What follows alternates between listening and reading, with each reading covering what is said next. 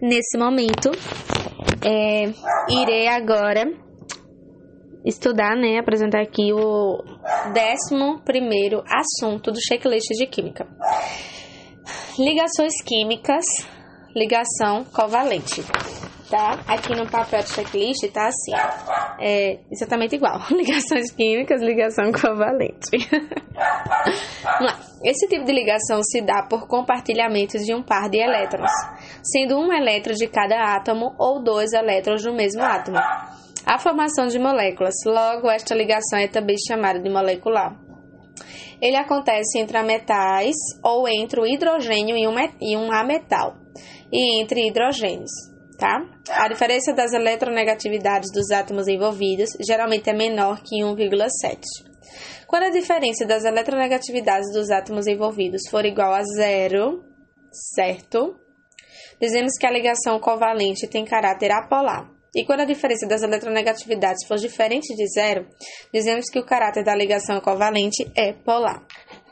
Exemplo, O2, que é o oxigênio. A eletronegatividade é igual do O, 3,5.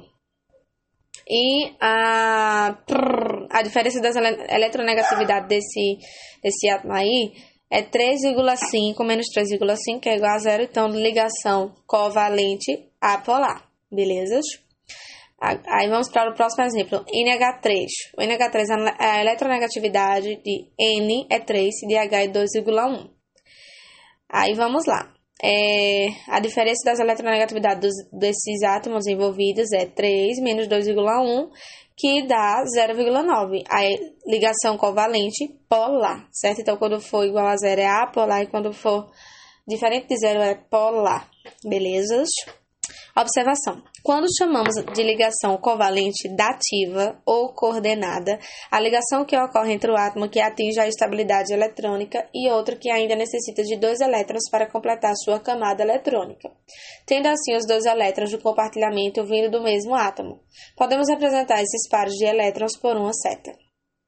Exemplo, usando o exemplo SO2, temos, aí tem aqui imagenzinha falando, tá?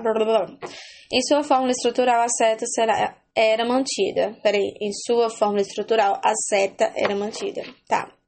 A representação que mostra os elétrons como X é chamada de estrutura de Lewis. É possível também termos ligações covalentes acontecendo em moléculas ternárias, ou seja, moléculas que possuem 3 elementos distintos em sua composição. Exemplo é o H2SO4. Isso aqui é um ácido, viu? E tem um outro aqui que é H3PO4, beleza? Vamos ver, que ácido é esse aqui? Quais são essas composições químicas? Então, o H2SO4 é o ácido sulfúrico e o H3PO4 é o ácido fosfórico, beleza?